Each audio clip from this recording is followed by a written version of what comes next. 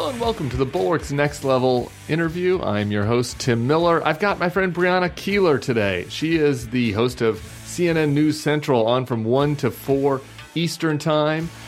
She has a column for CNN called Homefront. It's a segment on the show sometimes that deals with issues facing military families and veterans. This is personal to her. Her husband, Fernando, who she met, was a Green Beret. She had their child while he was deployed. And so she kind of came into the military life and faced a lot of stuff that she just wasn't familiar with and wanted to learn more about and educate people more about, which I thought is so cool and so appropriate for a Veterans Day weekend podcast. We also obviously talked about Donald Trump and other such issues. So we get into a little politics, a little media criticism, a little family, a little parenting talk. You're going to enjoy it. And then I think that we will be back on Wednesday with Sarah and JVL for our usual political chatter. Make sure, if you haven't, I've been looking at the podcast comments. I've been noticing we're not getting as many positive reviews from you people. So if you're a new listener to this podcast, go on, rate us, give us the 5 stars, review, talk about how much better you like my takes than JVL's. Give us a little review. It helps us with the podcast ratings. Check out the show on YouTube. Make sure you're subscribed to the Bulwark's YouTube. Up next, Brianna Keilar. It's a great talk. Enjoy your Veterans Day weekend. But first, our friends at Acetone. Peace.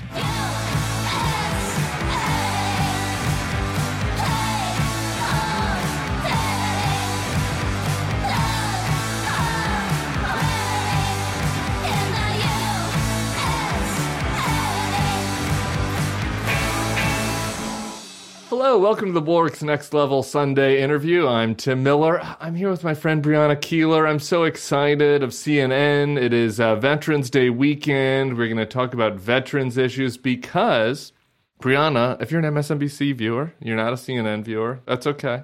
But I'm telling you, I wanted to pick somebody from CNN that I could just suck up to and say they're doing a great job of interviewing and have everybody know that it's not because I'm angling for, better slots on the show or anything like that. So I have Brianna on for that reason, and because she's a military spouse and started the Homefront, program vertical column. What are we calling it? Column? Yeah, column. At CNN. But I want to start here. So this reason, we used to hang out a little bit, on the circuit in D.C. Yeah. I'd see you, and back then you were dating political hacks, which was a mistake, which was your first mistake in retrospect. So this is not a dating show, so we're not going to. This is how I haven't even gotten to talk yet. We're not going to do the lowlights. I know you haven't got to talk yet. I'm already talking about your exes, and then I guess at a bar you met a Green Beret. Is that what happened? This was after I moved. I leave, and you're just where were you? Were you at Off the Record and there's a Green Beret walks in? No, it was just sort of a random place near the White House. I was covering the White House at the time, and I met my now husband, but I didn't end up dating him. I actually tried to set him up with my friends. Who? People you would know. I'm not going to name them because I'm not putting it all out there like you are, Tim. But it didn't work out. Could I guess? Could I start guessing? No. But you know them.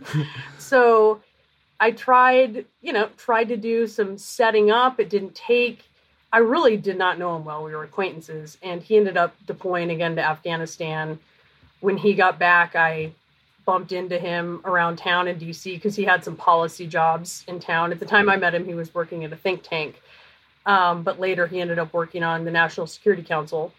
And anyways, a few years later, we were both single and we ended up dating, and magic's happened. You have a child, and now you're a military spouse, and you have a That's column right. And about I have a stepson too, so we have 2 kids in our house, and it's crazy. It's just a big change from our heyday, is all I'm saying. I guess that's where I wanted to start. Aren't you proud of us? I am proud of us. I think about that the first time I met you was at a bar, which sounds like we went to a lot of bars. We did. I did, at least. I'll speak for myself. How far we've come. Yeah. I mean, I still go to a bar occasionally, but I got to get home, pay the babysitter. It's like 11:30. You start thinking to yourself, is it really worth the next hour? Is this worth the extra 20? I mean, I'm sure that the babysitter will appreciate it. Anyway, okay. We're going to do some of this at the back end. I want to talk to you about basically 2 things. One, both on the merits of them, but also the meta conversation about the media. And that is our friend Donald Trump, but also these military issues and kind of how we navigate them and the military-civilian divide and a lot of the stuff you've written about and covered for CNN. But if you don't mind, I would like to get the Trump stuff out of the way. So okay. I'm going to go to that first. Beforehand, I think kind of a good way to kind of table set, the meta part of this conversation of like how we cover Trump, how we cover military issues. I thought it might be helpful for listeners to hear like how you decide what you cover at all on the show. So maybe we could just start there. Like, what is your process? Back when you were doing New Day, now you have the afternoon show. How are you, kind of working through, what passes the bar as being worthy of the hour, given, all the stuff that's happening out there in our crazy world? These days, there's never a slow news day. So it's more what you can fit in. It's more about, oh gosh, what do we have to leave out, right? There are some things that are just obvious, developments in the war with Israel. There was a debate last night. There were some obvious key moments that we're going to discuss. If there are legal developments with the former President Trump, we're going to talk about those. We're going to explain them and try to, put them into perspective and talk about how that might affect things. Lately, it's more about what we can get in there and sort of what gets on the cutting room floor. But I mean, when you're trying to decide, you're like, okay, what's the F block? I mean, is it you got the producers? Are you on a call? Are you on a text? Are you going, hey, we have a morning call. Yeah, we just can't get to Trump, confusing Joe Biden for Barack Obama today, or I guess we can't get to this issue at this embassy, right? Like whether it's silly or substantive, right? How do you navigate that? I don't know. I mean, some of the little stuff, it does strike me that things that would have made it in the show 2 years ago, 4 years ago, 5 years ago, just won't get in there. Yeah. If it's sort of like oh my gosh, can't believe he said that, but what's really the news value of it? Right. That's not as valuable as something that might really affect the race or that needs to be fact checked, that kind of thing. Yeah. Well, so this goes to kind of my Trump question. So we're taping this on Thursday. It's going to air on Sunday. So we had this debate last night, which I didn't watch, despite the fact that I'm a professional political pundit, because in my view is like, who cares, right? Like, what was the point of that debate? I guess, are we not at a point when you're assessing what might affect the race? Might Trump crazy comments at his rally in Hialeah actually be more relevant than that debate? I mean, when these guys are losing to him by 40 points, I mean, how do you do that? How do you now, like, do we have to talk about Tim Scott still? I mean, I guess it's interesting that he brought his Canadian girlfriend on stage last night, but he's at 2%. He's losing by 50. Oh, like, I don't think we'll be covering that today, right? And I personally found that interesting and, texted some friends about it. Like, oh, that's interesting. When it happened, because I did watch it, I was like, oh, that's interesting. Did I miss something? And actually, I was proud of myself that I hadn't missed it, that I did recognize that was a new face. But no, that's not something that's going to be in there. Yeah. When it comes to what Trump says, I mean, I think it's important to know where his head is. So we listen to what he says, right, at his events. And if he's going on a different direction or something that's important, we're probably going to talk about it. I hear some people, and we're going to fact check it. There's this argument out there that you hear it all the time, where people will say, "Why do you even talk about what he says? If something is a lie, why do you put it out there? You're just amplifying it." It's going to be out there, and when you Google something, it's going to pop up. Right. Okay, well, what else pops up? The fact check of it, hopefully, that you did on your show, so that there's sort of something. I mean, a lot of times we're doing stuff on TV, but I am thinking of it in terms of doing it for perpetuity on the internet. That when something is Googled later, that is sort of attached to the moment or the topic. And it's something that will come up, that people will see. Not just, when they're viewing. I like to think that our ratings are good, but they're not that many people at any given time, but people are on the internet. Pardon me, I'm drinking kombucha because I'm on antibiotics, which I think everyone is right now. So I've got to get my probiotics. Get your kombucha. I do think you're maybe contributing to your brand as a liberal elite by drinking kombucha, but I mean, please. I know, but I have to. It's kind of like it's passion for. It's like a soda, basically. It's a sugary kombucha. Yeah, I don't. It's not. That's good. It is true. This is navel-gazing, right? That's the nature of the business. I mean, obviously, like lots of people are watching CNN, and it's not nothing, but still, the people that need to hear the fact check are probably not watching daytime CNN, right? You know, they're like getting stuff through ephemera. And I do think this is what you're saying. This stuff does live on the internet. The fact check is important. Maybe they'll see it when it comes across their TikTok feed. Maybe they probably won't. Yeah, for being honest. Right, or maybe somebody will mention it to them, or somebody will be able to fact check it. And I always use my LSU tailgate buddies as my kind of like normie judge of like what's happening, and occasionally they'll mention something to me like, "Why did Joe Biden put the flag at half staff when Soleimani died?" And I'm like, "That didn't happen, right?" But so it's nice. Someone asked me, "Why does this was like years ago? Why is Nancy Pelosi proposing a 100% income tax?" Well, but she isn't. But thanks for asking me, since I'm a congressional correspondent. Right, I'll have this to do. Your resident But so here's Jake on the Trump question, right? Because I think this Trump question is so hard, and I think a lot of times people are living in 2015, where maybe the answer to it was different than it is today when he's already been the president. But do you cover him? Do you not? Right? There was the criticism in 2016 that's like, you know, cable's showing the empty podium. We're waiting Trump to come. You know, maybe, you know, they're showing these speeches for hours. Jeb can't get a word in edgewise. I think that was maybe a legitimate critique then. Now maybe the pendulum swings, though. You know, Tapper earlier this week said, you know, the degree to which the public is not really seeing the full Trump is really remarkable. We're not covering his rallies in the way that he used to, and we used to. And I have to wonder if that relates to his strength in the polls. He was asking this question to some strategists. But obviously it's not your guys' job to determine what affects the polls. But I do wonder if you think about that and think, well, you know, maybe we've gone too far the other way. Maybe people do need to see unfiltered, crazy Trump so they know what they're going to get, you know, rather than just dismissing it and saying, oh, he said this silly thing about whales in the ocean and like, why, you know, there's serious stuff going on in Gaza. Why should we bring this up? Maybe people do need to see it if he's going to be the nominee. Do you think they're really not seeing it, though? I mean, I agree with Jake that we're kind of seeing less, but he's also busy. He's got 4 particularly large pressing issues right now, right? I mean, he's got a lot on his plate, you know, being glib about it aside, serious things. Yeah. He's got a lot of stuff taking up his time. I mean, this particular week, he was in court in Manhattan talking about something that we know does take up a lot of headspace for him.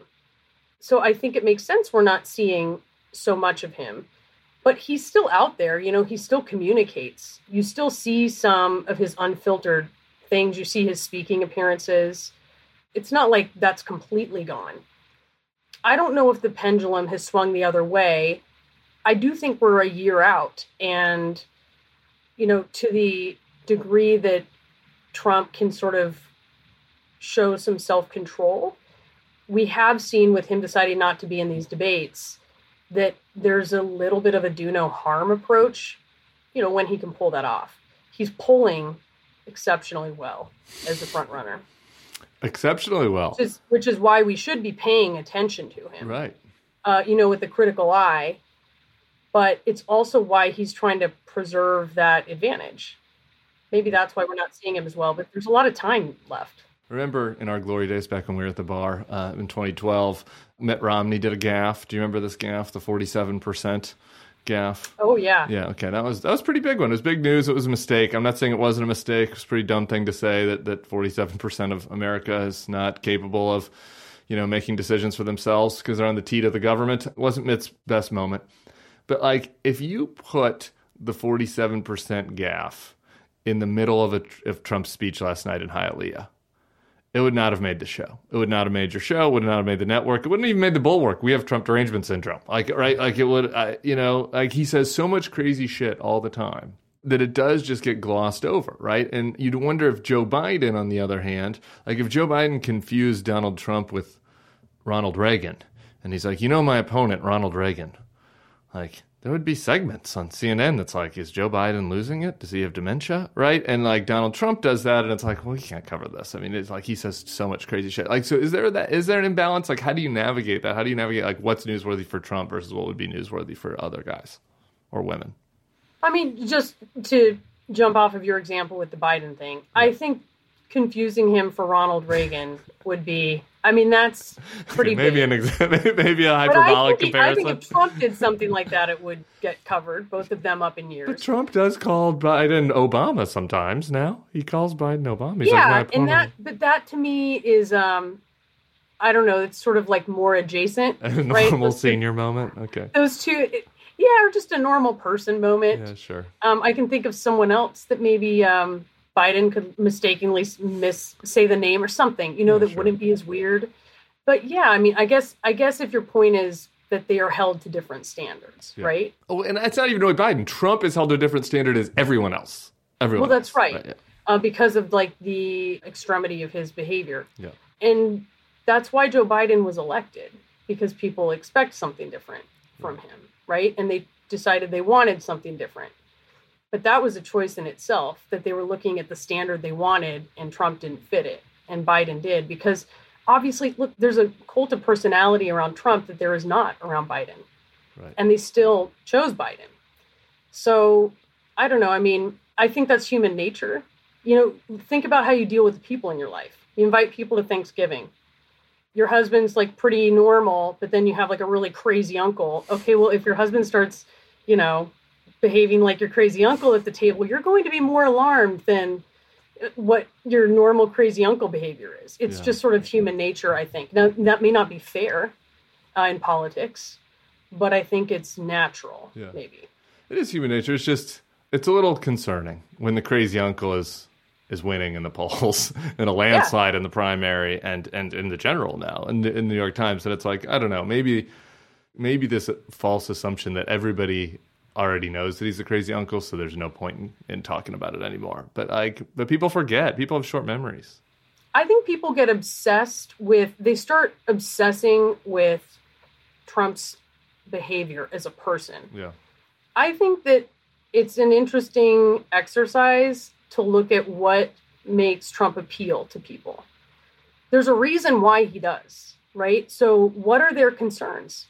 What are their concerns that they do not feel are answered by other Republicans? That they do not feel are answered by the kind of more traditional Republican Party or the Democratic Party? What's not being answered? What shifts them towards that cult of personality? Okay, what questions need to be, like, in my perspective as a journalist is, okay, well, they have valid concerns. It is motivating their behavior. Questions need to be asked on behalf of that perspective. And I think that's really important. I agree with that. And one thing that I've liked about your coverage, and that's my last meta kind of question about this, but just like there's balance in what to cover and what not to cover, there's balance in how to deal with these guys, right? And I think that sometimes you can be, I'm going to be on my high horse and moralize, right? And then sometimes you can be, I'm just going to kind of go along and act like this isn't crazy. Like, both of those have their own problems, and I think you've done a good job of balancing. Like, when you have somebody on your show of just treating them like, okay, I'm going to make sure what you're saying is accurate. Like, and we're just going to focus on that, right? And we're going to focus on what people's concerns are and try to press them on that. Like, how do you think about that? Obviously, you're very thorough in prepping for these things, considering you sent me a memo for my own podcast this morning, which I appreciate. That was because I wanted you to know some of the military issues that sort of float my boat. I think people should know, let's be honest. Sometimes I know I'm going into interviews with people who may not be answering questions in good faith, right? Let's put it that way. You don't say. So I do a couple of things. Like, I try my best to be very prepared and have a sense of where the interview is going to go. But I'd say, like, on those kind of interviews that maybe are more interesting than other ones, like, half of them kind of go off the rails. I don't see where they end up going, and I end up throwing out my plan. So I'm prepared and ready to throw out the plan, because sometimes it's taken in a direction I didn't anticipate. And so I'm like, all right, let's explore this, okay, we'll back it up. Well, what's the evidence? And then sometimes I just know that something isn't true, or it doesn't pass the smell test. One thing that I think you're really good at is I think they can get away with stuff just like throwing out random facts as they're spitballing. And this is when you're talking throwing out the plan. I remember an interview you did with one one of the Trump spokesmen during the coronavirus time, right? Where he starts just kind of like making some points about the other options, like hydroxychloroquine and all this. And you're like, well, wait a minute, let's talk about this. Like, is that really something that the White House should be telling people that they should be doing, right? And I think that's like a good, going into the micro is a good way to kind of deal with these guys when they're just throwing out bullshit. If you have 6 minutes with someone, you cannot cover everything. Right. And I always believe that you are better off covering, if you have like a foot of territory to cover, but you really can't, you're better covering like an inch of it really well. Yeah. You just are, because this is cable news. We have all the time in the world. You can have them on some other time to discuss something else. Right. But if you're just kind of glossing over stuff and it's really superficial, I think that that's less helpful than really digging into something. Yeah, I agree. Okay, last thing on Trump, because it relates to our other topic. This is usually the question people ask me as a former Republican, so I'm reveling getting to turn the camera on this. But like these reports of him, calling veterans suckers and losers, the way he treated the, Blue Star parent in the Oval Office, obviously the McCain stuff. Like, have you just... like both as a journalist, but also, now as a military spouse, like, have you been kind of surprised at how muted the reaction to that has been? Like, what do you think explains that? This is all, I just give 3 examples. I could have given 9 of stuff that were, to call it a third rail is kind of an understatement. Things that were sacred in the Republican Party. And it just hasn't had an impact on them. How do you process that? How do I process it? I think to explain it, what's clear is that a lot of his supporters, their allegiance to him supersedes. We've seen it supersedes their allegiance to their family members, right? We've seen it get in the way of relationships that previously were built on intense dedication and love. So am I surprised that they dismiss like their ideas about patriotism? No, I'm not surprised by that. I also think it has to do with hardly anyone serves in the military. Hardly anyone is service connected. This is the 50th anniversary of the all-volunteer force. And what that means is that a very few serve. And so no one's really connected to it. And so I think people have these like vague notions of patriotism and what it takes. I'll be honest, that's how I used to be. And then I married a Green Beret and I had my eyes opened very wide about what it means and what service members shoulder and what it takes to be a family member supporting that person. And in terms of, Donald Trump, his biggest motivator has been, for him, is making money. That's been the driving factor in his life. It's not an incredibly lucrative career, being in the military. It's a career that takes incredible sacrifice. You're not getting a jet out of this? You don't have any? You're not getting a personal jet. You might get a jet. You might be on a jet. But you're risking a lot, It's not, to be clear, the most deadly profession by far. I think logging is by far. But it's that risk of doing something where you could die. And that is a wild thing if you really sit with that for a minute. So I just think that kind of goes against things that have motivated him through his life. That's an understatement, but I'll save the full Trump TDS assessment of his personality for a different podcast. This is related, though, to the question about now the big news right now surrounding military and military families and promotions, which is what's happening with Tuberville and the Senate. Do you make that connection there? Like, has it not penetrated as much, because he doesn't have the cult that Trump does, right? Like, so has it not penetrated because of this military civilian divide, or just the fact that other Republicans have been too cowardly to take him on until very recently with Dan Sullivan and Lindsey Graham? I don't know about you, but I've been pretty surprised by how long this has gone on. And it's crazy. We have multiple wars happening, and we have all these folks that aren't getting promoted. What explains the lack of salience on this? So this started in February, and the effects of Tuberville's hold on, which is now, I think, almost 400 general and flag officers across the military. It's not an immediate effect, first off. So there was kind of a cushion for this really kicking in, and I think that gave Republicans a little bit of time couple things have accelerated it. One is, well, time's up, right? We've seen it trickle down. The chairman of the Joint Chiefs, like we got to that deadline and they moved forward with that and a couple other appointments. And then the Marine Corps Commandant just had a heart attack. Right. Well, he didn't have a backup, and the guy filling in for him then also was doing 2 jobs. So it was like, he's responsible for 4. But the big thing right now is there's a big threat of this war between Israel and Hamas becoming a larger regional war. We were talking earlier about this strike on Iranian-backed assets. Yes. And the U.S. has done. And it's not gotten a lot of attention because maybe it is just one little thing, but I would be really surprised if it's the last thing. And you've got all these U.S. military assets mobilized in the region. And trust me, military families are feeling this because they're either on alert or their loved one has been deployed now to do this, right, just to be in the region, to provide that kind of support, to be deterrent effect to Iran. And so Republicans who are incredibly, supportive of Israel are really starting to go, oh my God, this is not the time to have all these officers not in place.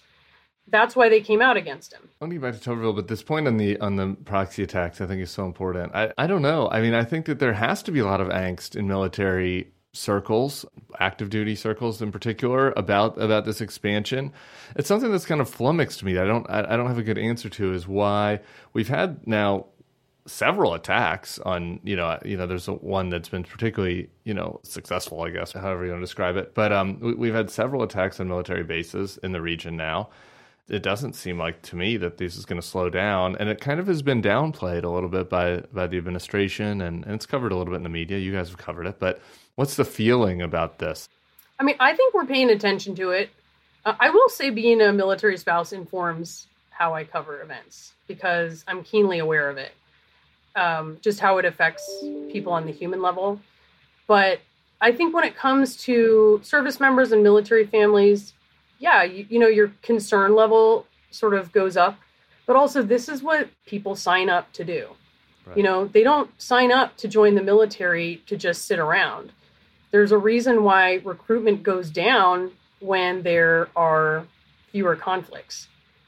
Sometimes people you talk to them, there's something going on, there's some action to have. They want to know what that's about. That's sort of it's a very unique experience. They're curious about it.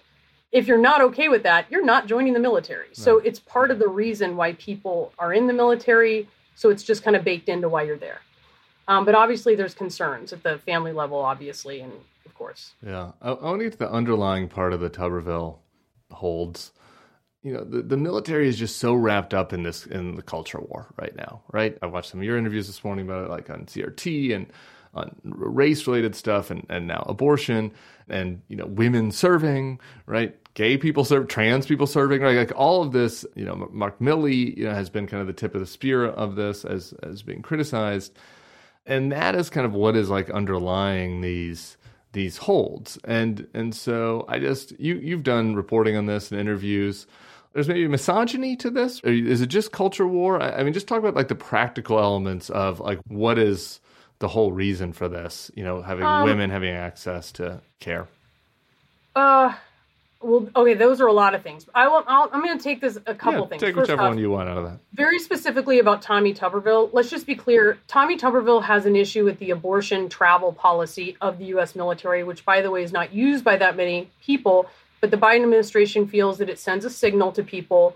If you live in a state where you cannot access abortion services, they're not paying for abortions. They're paying for travel of a service member or a dependent to go and get one if they need it.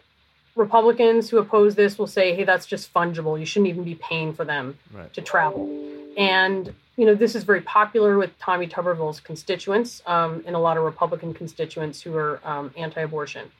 The issue with Tommy Tuberville is that he lacks some basic knowledge about the military. If you have an issue with a policy like this isn't something that these admirals and these generals came up with. This was the Biden administration, these civilian oversight of the military, which is, I think, and it's a hallmark of the American military. It keeps things very stable, and it's kind of a special thing in America. So you have a beef with one of their policies, you address it with the civilians overseeing the military. I don't actually know if Tommy Tuberville Black's basic knowledge about the military, he's shown this consistently. He confuses like Space Command with Space Force. He needs some information. I don't know if he's interested in getting it. He seems right now to have gotten a lot of attention, and he doesn't really seem to care.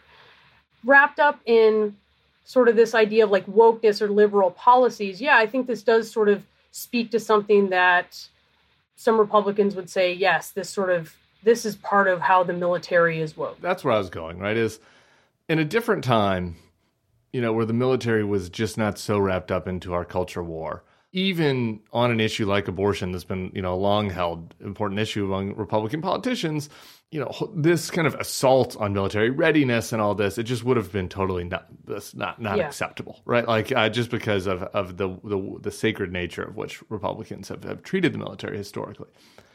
But like that has changed over the last few years. I think has created like an opening for this, right? Like I think there just is this sense that, the military is a place where this social experimentation is happening. The military is getting soft. Women are serving, gays are serving, right? And I think that, now we're paying for people to go travel to get abortions. The next thing you know, we're going to pay for people to go, get top surgery, right? Like there's like this hostility towards the military that's coming from the right, which is kind of a new thing that has like opened the door to this. Like, I guess I'm just curious on your perspective of, is that something that is happening like just in the political realm? Are the families that you interview, like, is that something you're seeing from the bottom up when you're talking to families? There is a lot of buy-in from those in the military who are conservative. The military, when you control for different aspects of where people come from, their age, education level, how much money they make, right? And religion, race, ethnicity, these kinds of things, you're actually going to see a reflection of American society. So what you see in American society, you're going to see in the military. Yes, there are people in the military who love the military, but feel that it is being sort of overtaken by a woke sort of ideology.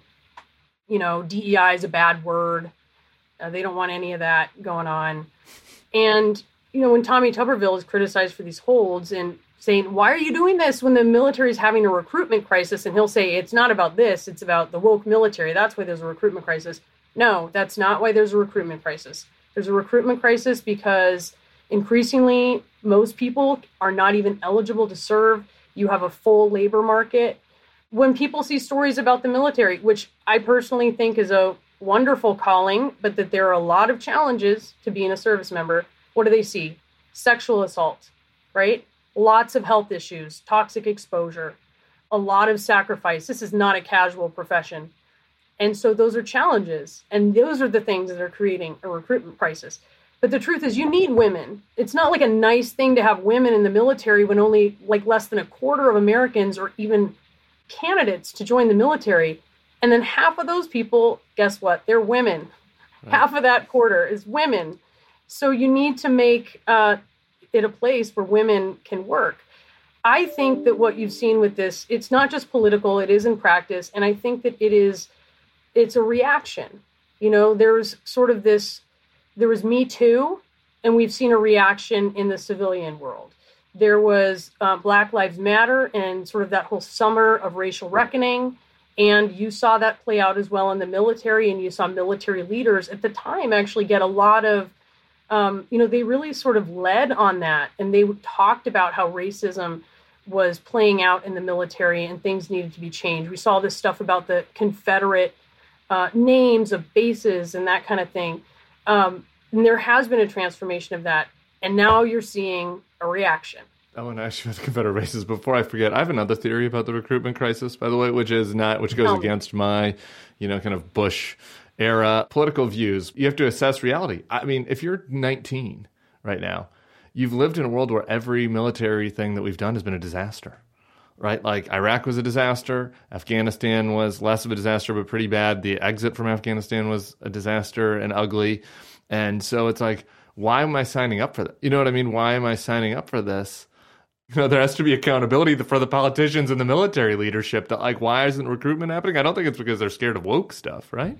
No? No, I would agree with you, but also you had a whole generation that signed up after Vietnam. That's true. Right? Although, honestly, Vietnam, like, for what a sort of abysmal war that was, it was so short compared to Iraq and Afghanistan. Right. It's, like, wild to think about it. But also, 9/11 was incredibly inspirational for people reacting to that and wanting to go fight. So you did have that, which I think factored in for people in Vietnam didn't, right? Yeah, galvanizing.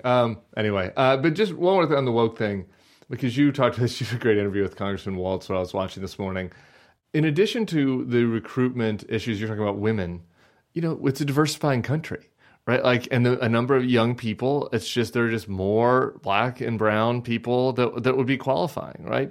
And it kind of surprised me when you were doing that interview. I'm married to one of them. Yeah, there you go. Like, one thing that I didn't know is just like Robert E. Lee's name is all over West Point, right? Like, this is just one example, right? And then you have VMI, and like there are others, and it's like, I don't know. I could see how that would be an impact for a young black kid. That's like, why? I don't want to live in the Robert E. Lee dorm. Yeah. Sorry. The Robert E. Lee Barracks. I asked my husband, Fernando. Okay.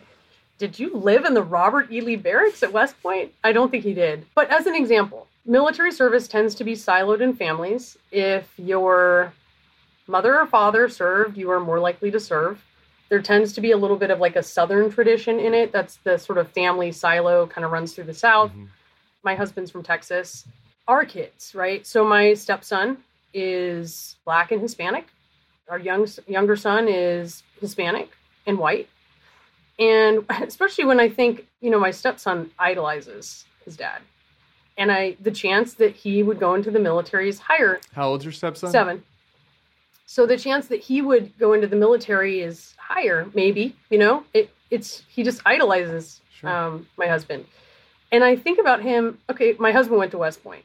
And I think about my stepson going, and I'm thinking, really, is he going to walk like under Robert E. Lee Gate or stay in Robert E. Lee Barracks? It's all right. That's odd. And he's not going to, I don't believe, because I think it's very much in the works that a lot of these things are being eliminated. Robert E. Lee attended West Point. But yeah, you may not know it, but there's this whole thing going on right now in the military where they are getting rid of a lot of Confederate names. Fort Bragg is now Fort Liberty. Interesting, they did not rename it after someone else. They renamed it after a concept. But Fort Hood in Texas is Fort Cavazos, so it was named after someone. I don't think the German kids are going to, Himmler barracks. Like, I think that there's some basic things we can change about that. I wanted to move to the home front stuff. You've been talking about your husband. What I'm most curious about is that this was a change for you, right? Because you did have military family in your background, but still, right? Like it is not like that. I experienced the life though. Right. By the time I was like an age to remember things, my dad was in the Australian Navy. I was like 2 when he got out. Okay, I don't remember anything. Hold on, just quick pause. Is the Australian Navy like a thing? I mean, do they have boats? What do they have down there? Ships. They got ships. Them. Australia, you got your own ships. Mm-hmm. Really, that's pretty nice. What is, are they like our old ships that we give to Australia? No, they have their own. Okay, wow. The Australian U.S. This whole thing, the Australian U.S. military alliance is like a big deal for China Sea. Anyway, I'm just kidding. I kind of had forgotten before I was doing this that your dad was Australian. Do you ever think about, as we're staring down the barrel of a 2020 election repeat, do you ever think that maybe you and Fernando and the fam should just like relocate to Canberra? Does that ever cross your mind? I was born in Canberra. If I was going to relocate, it would probably be to another city. But no, I'm not going to. I mean, Tim, I'm sticking around. I know you love America, but I just, anyway, it's just I kind of forgot that. But it's a different life, right? So like, what was the biggest eye-opening wake-up call? Like, what was the first thing that you're like, oh shit, like I didn't consider that this was going to be. Oh, well, there was a big one of those. First off, I thought Fernando was kind of done deploying. And then he wasn't. Was that maybe an intentional communications gray area during the dating? Okay, so it's in a way I understand this. Like in TV news, as an anchor, I operate in contracts that are generally like 2 or 3 years.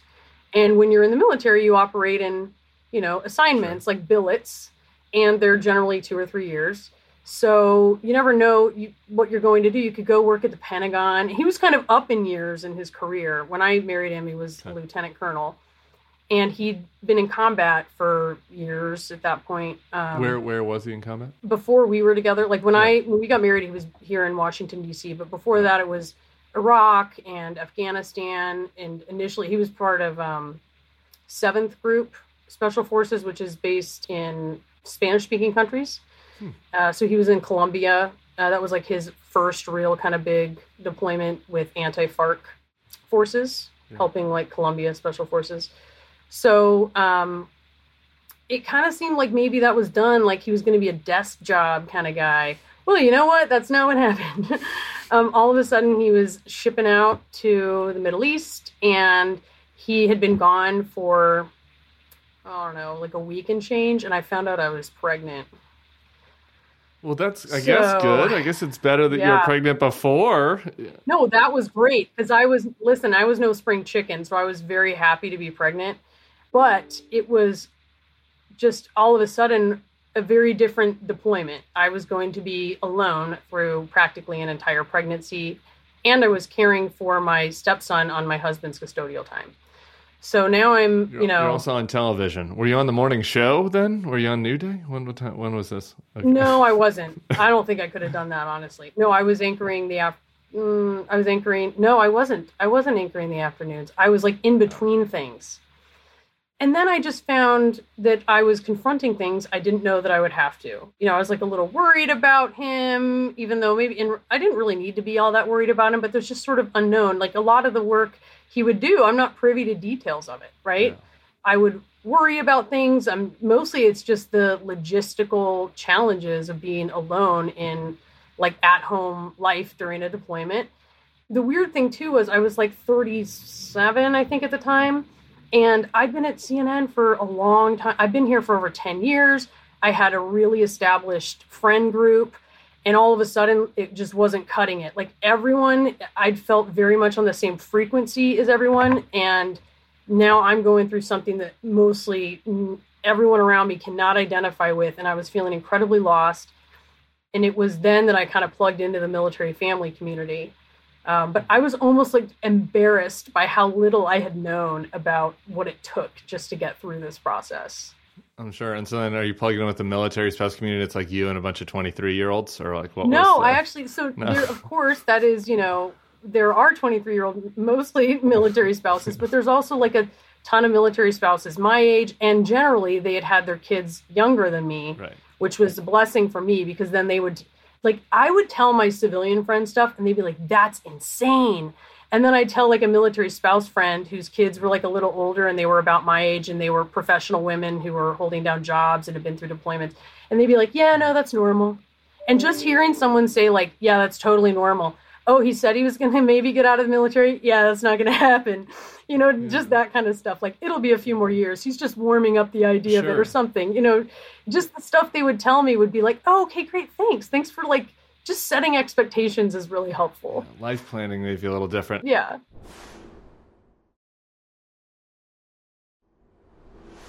Okay, if I'm digging too deep here, you can just let me know. But I'm curious. So you have a stepson, right? And it's like he's gone for all this time, right? And you have to parenting. So like that is something you have to deal with. Obviously very unique for you, but other families have to deal with, right? Like you've got a kid, like how the kids deal with having a dad gone for so long. Yes. And you got dumped in the deep end on that. So important. And families make different decisions about this. Like, I've heard people make all kinds of decisions. A mom who had a baby in the Navy, who's a friend of mine, and she decided basically to deploy or to go to training when the baby was only 6 weeks old. And she was trying to get something out of the way. In retrospect, it was not a good idea. When my stepson was, my husband deployed, my stepson was about 18 months old. And it was like a year and a half old. And it turned out to be fine. He was actually capable of, he wasn't super verbal, but he liked to show daddy that he was walking the dog, and he would talk to him on the iPhone, and he would draw pictures for him, and they didn't miss a step, right? They really didn't. But then the next time my husband deployed was shortly after our youngest, who is 5 now. He was only like, I want to say he was like a few months old, 5 months old, something. And so he was really gone from like, right, I think when I feel like they start being able to see your face for like another year, roughly. I'm being rough about this. And that was tough. I mean, he was such a mama's boy, and it took a long time for them to rebuild. Whereas with our other child, it was just so easy for them. One of the other things you sent me that like I hadn't, like all this, like I'm like you. I feel I'm like embarrassed sometimes by my lack of military knowledge. I at least own it. I was, at least in Republican campaigns, there was always military guys around, so I could always, if something came up, I could always be like, I'm calling John Noonan, and he could tell me, so I don't sound like an idiot on this interview. But one of the things you sent me that I just didn't even think about is like employment for people, for the spouses, for the family members who are back home. Like it's just so hard, right? Because, you're talking about how in your personal experience, it's like, okay, it was kind of hard to plan everything because it's like I thought he might be done and then he gets sent out again and there's a short window for dealing with that, but you're in a career, right? For people that are getting sent around to different places, some of these bases, let's be honest, are not exactly in areas that are economically thriving. That's something that I hadn't even really like kind of considered. Like when did that like pop up on your radar and you've done some reporting on that? As soon as I sort of got into the military family community and started reporting on the issues that affect them, that was the first one that popped up because military spouses have depression era level unemployment. And you can draw a line from that to so many ills in military family life. Food insecurity, that's kind of embarrassing. It's just ridiculous. How are military families like not able to have enough food? It's like crazy. It's so crazy. It's almost like, is that really real? Like you've talked to people, you've talked to families? But the thing is, listen, it's true. I'm not just talking. These statistics are out, and there's even clearer ones that were just released this week. It's like during the pandemic, 1 in 8 military families was accessing a food bank.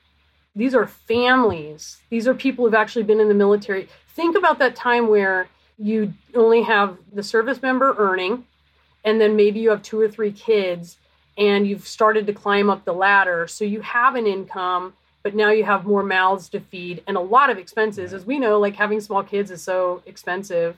And moving is expensive. Moving's expensive, and they end up paying stuff out of pocket. And so now you're just at that. Childcare is expensive if you're going to, and so there's just a point where there's like almost like a donut hole for a lot of families.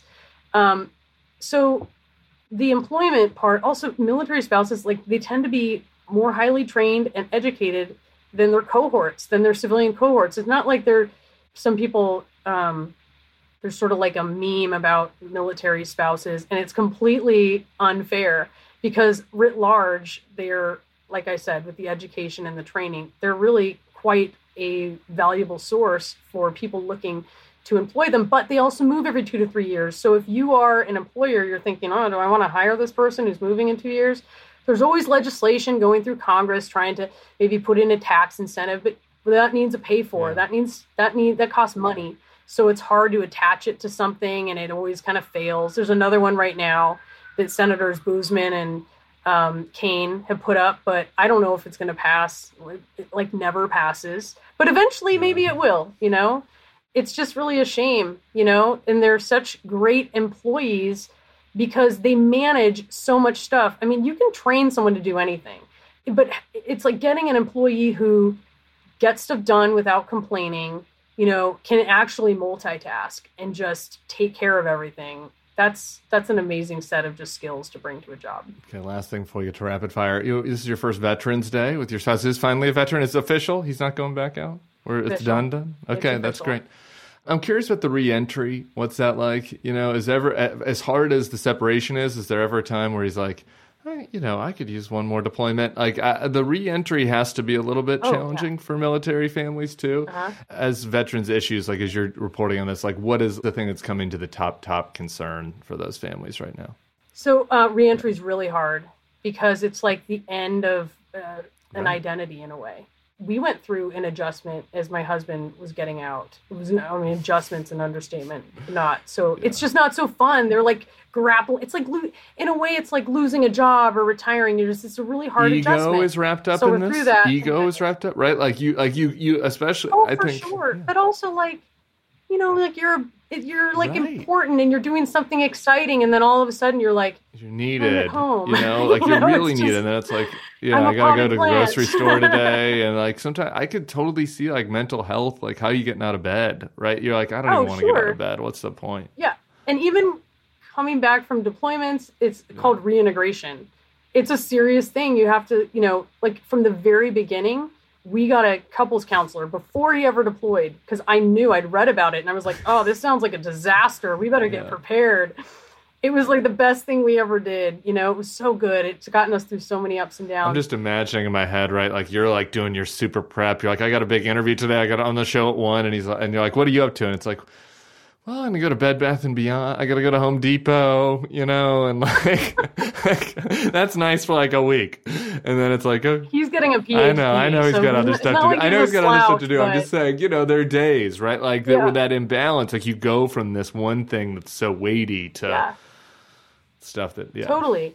And look, he likes being out and about, So wait, what was the other thing you asked? Oh, okay, I'm sorry. I just on the reporting side.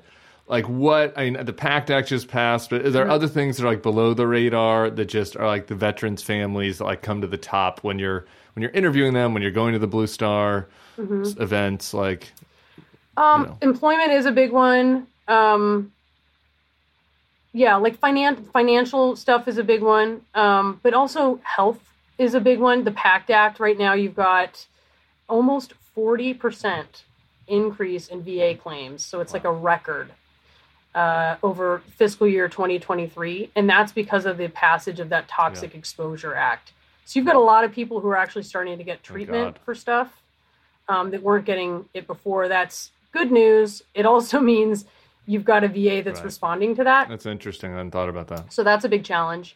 Mental health is big. This is one that just really I'm always thinking about because people who serve, my observation has been that look, this is a stressful life. And I think people of all stripes, know about mental health. They know about mental health challenges that come about because of situational things, right? You have like a tough 6 months at work, you end up depressed, you have anxiety or something. What do? You get a counselor, maybe you get on some meds for a little while or short term, and you're fine. Like you just throw some resources at it. That doesn't happen in the military as much. You can't, a lot of times, I think there's this reticence to seek help because there is a feeling, and I think it's founded, that it's going to affect your career. That becomes something that is in practice, and then that becomes something that is adopted as a culture that carries over to veterans, not seeking the help they need until they are extremely in crisis. And you see there's a suicide crisis with veterans. There's also an issue with service members as well. And the military needs to do more. They're trying to do more. It's linked also with sexual assault. It's terrible, the numbers on sexual assault. It's like that problem. They try to solve it, and it just gets worse. And they're now trying to fix things at bases and places that are training facilities that are most impacted. So they're trying. They are trying, but we're seeing these things really affect the population. I'm sure Tommy Tuberville's holds are really helping resolve all those issues. Having fewer people, I'm sure, is helping. Okay. I want to get to rapid fire. Last thing, you're involved in a lot of groups. So before we get to rapid fire, just is there anything for folks, it's Veterans Day, want to contribute, want to volunteer, want to donate? Is there anything you want to shout out? I mean, just a number of like veteran service organizations and military family service organizations. Full disclosure, I'm on the board of Blue Star Families, but it does great work. It's the leading military family organization. But for veterans, personally, I donate to IAVA, Iraq and Afghanistan Veterans of America. That's a personal choice because I live with a veteran of those wars. And I love TAPS. I do a lot of work with TAPS. They assist Gold Star families. But there's a lot of great organizations. So I do not, those are just a few that I I'm closely associated with and appreciate their work. Right. Rapid fire, we're going to get you back to your job. I usually ask people, the first rapid fire question is usually what people have changed their mind on as they've grown up. So you can take that if you want. But I'm also interested in like, what about your view of the kind of military life has changed since it's become so personal? My view of the military life, I think I would just say this. It has taught me about how you can be proud to be part of something, and also how you can see the problems in it and, want things to improve. I've been a proud I have to use the past tense. I've been a proud military spouse. I do a lot of stories about things that need to be improved in the military. And I think that's actually like a service. Maybe that's part of my patriotism. Yeah. That's really important and great. One idea for bridging the civilian-military divide. We didn't really get into that. Do you have any? It is so stark. Yeah. It's like a fraction of 1% of people serve, so it's not that many people connected. Listen, I think if you know someone who's connected to the military, ask questions, and just inform yourself. You're paying for this, Americans. That's my thing always, is like, this is so expensive, this defense budget. You're invested in it, literally. This is what so much of taxpayer dollars go for. It's really important to pay attention to what you're spending your money on. Do you watch any other news anchors out there, CNN or otherwise, you think, man, that person's doing it really well? Yeah, Jake Tapper does a lot of stuff. You mean on like veteran stuff? I was moving on to general, but sure, you can take it. General stuff? Anything? I love a lot of this. Both things. Maybe we should change this question because I'm going to get you in trouble with your CNN colleagues. All of your CNN colleagues are great. Do you look across at other networks or other, reporters and you think, man, that interview style was really good, or that, that the way that they're covering this, I think is good. Have you tried to model yourself after anybody? Shout out to Jennifer Griffin. Man, she does so good. I don't know that I necessarily model. I just appreciate her backbone. I totally agree with that. I appreciate Kara Swisher's interview style in that she brings like a familiarity, but there's no like sucky upness about her. Like, if you're doing an interview with her, you better watch out. But she's also can be, like there's a friendliness about it, but like watch out. Great pick. We got Scott Galloway on this pod next week. So her little partner in crime, he's great. He's so great. maybe we'll get Kara. You're next. Okay, you're on the list. He's great, and I also have friends other places who I really like them, but I feel like I can't pick my friends. Like you can't just. You can if you want. You can pick a friend. And Jonathan Swan. He's so good. We don't need it. We brag about Jonathan Swan on this podcast enough. He doesn't need any more love. But he's been really good. Dream interview. Do you have one? Do you have somebody that you haven't done that you want to get? Dream interview. I know I should have. You don't have one. That, You're just like whatever. Sorry. You'll do it. You'll just you put them up. You put it on the tee and you'll knock it. It doesn't matter. Yeah. Okay. Well, last one is I've now left Washington. You're now a parent. So I think that the kind of haunts that we would go to are different, but I'm looking for now advice. I'm back in D.C. next week. Like, do you have a favorite restaurant, a favorite bar, somewhere I should go, somewhere to take a kid? You have to have anything. No, anything. I'm out. Okay. The DC changes so much. Like I was in town a couple months ago, and I'm like at the waterfront or whatever they call it now, where where the new politics and prose is. That's where you got to take. That's where you have to take your daughter. That's great because you can take her to like Hanks on the Wharf. Hanks on the Wharf. Yeah, It's so cool. Yeah, there's so many great places on the Wharf you can go with kids. And, but do you know where I went recently? It was so strange. This place called Strange and Cool. A Quebecois. It is on poutine. And it's a disco bar. It's just the weirdest, coolest thing. North Adams Morgan. And I really mean like north of the Strip. Got it. Okay. I do not, I hardly go out. I sometimes stay at that hotel at the top of the Strip when I'm in town. I've cooked at home. My pandemic superpower was making craft cocktails. And I just kind of and I have friends with kids. So I invite them over on a Friday. Everyone pieces out at 7. And that's what we do to put our kids to bed. Lame. It is so good. It is lame. It's a whole new world. I got my first kindergarten report card today. And I'm just like...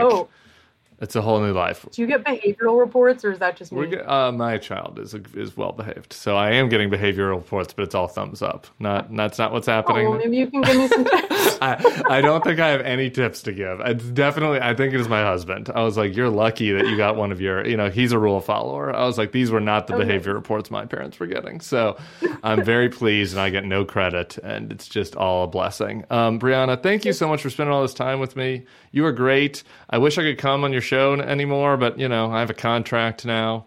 But one of these times, we can do this again. You come, I'll take you to this poutine place that one of the Youngs here at work took me to. That Quebecois. Yeah. We need to know. Stuart Stevens, I always have to think about that because he's like, if things get really hairy in the next Trump term for Never Trumpers, if they are opening up Guantanamo for us, he's like, I got a place in Quebec City. So, maybe I need to go to the Quebecois place to test it out, to kind of see what the food's going to be like. If I'm a political refugee. Anyway, Brianna, thank you so much. I very much appreciate you. We'll be talking. Thanks, Tim.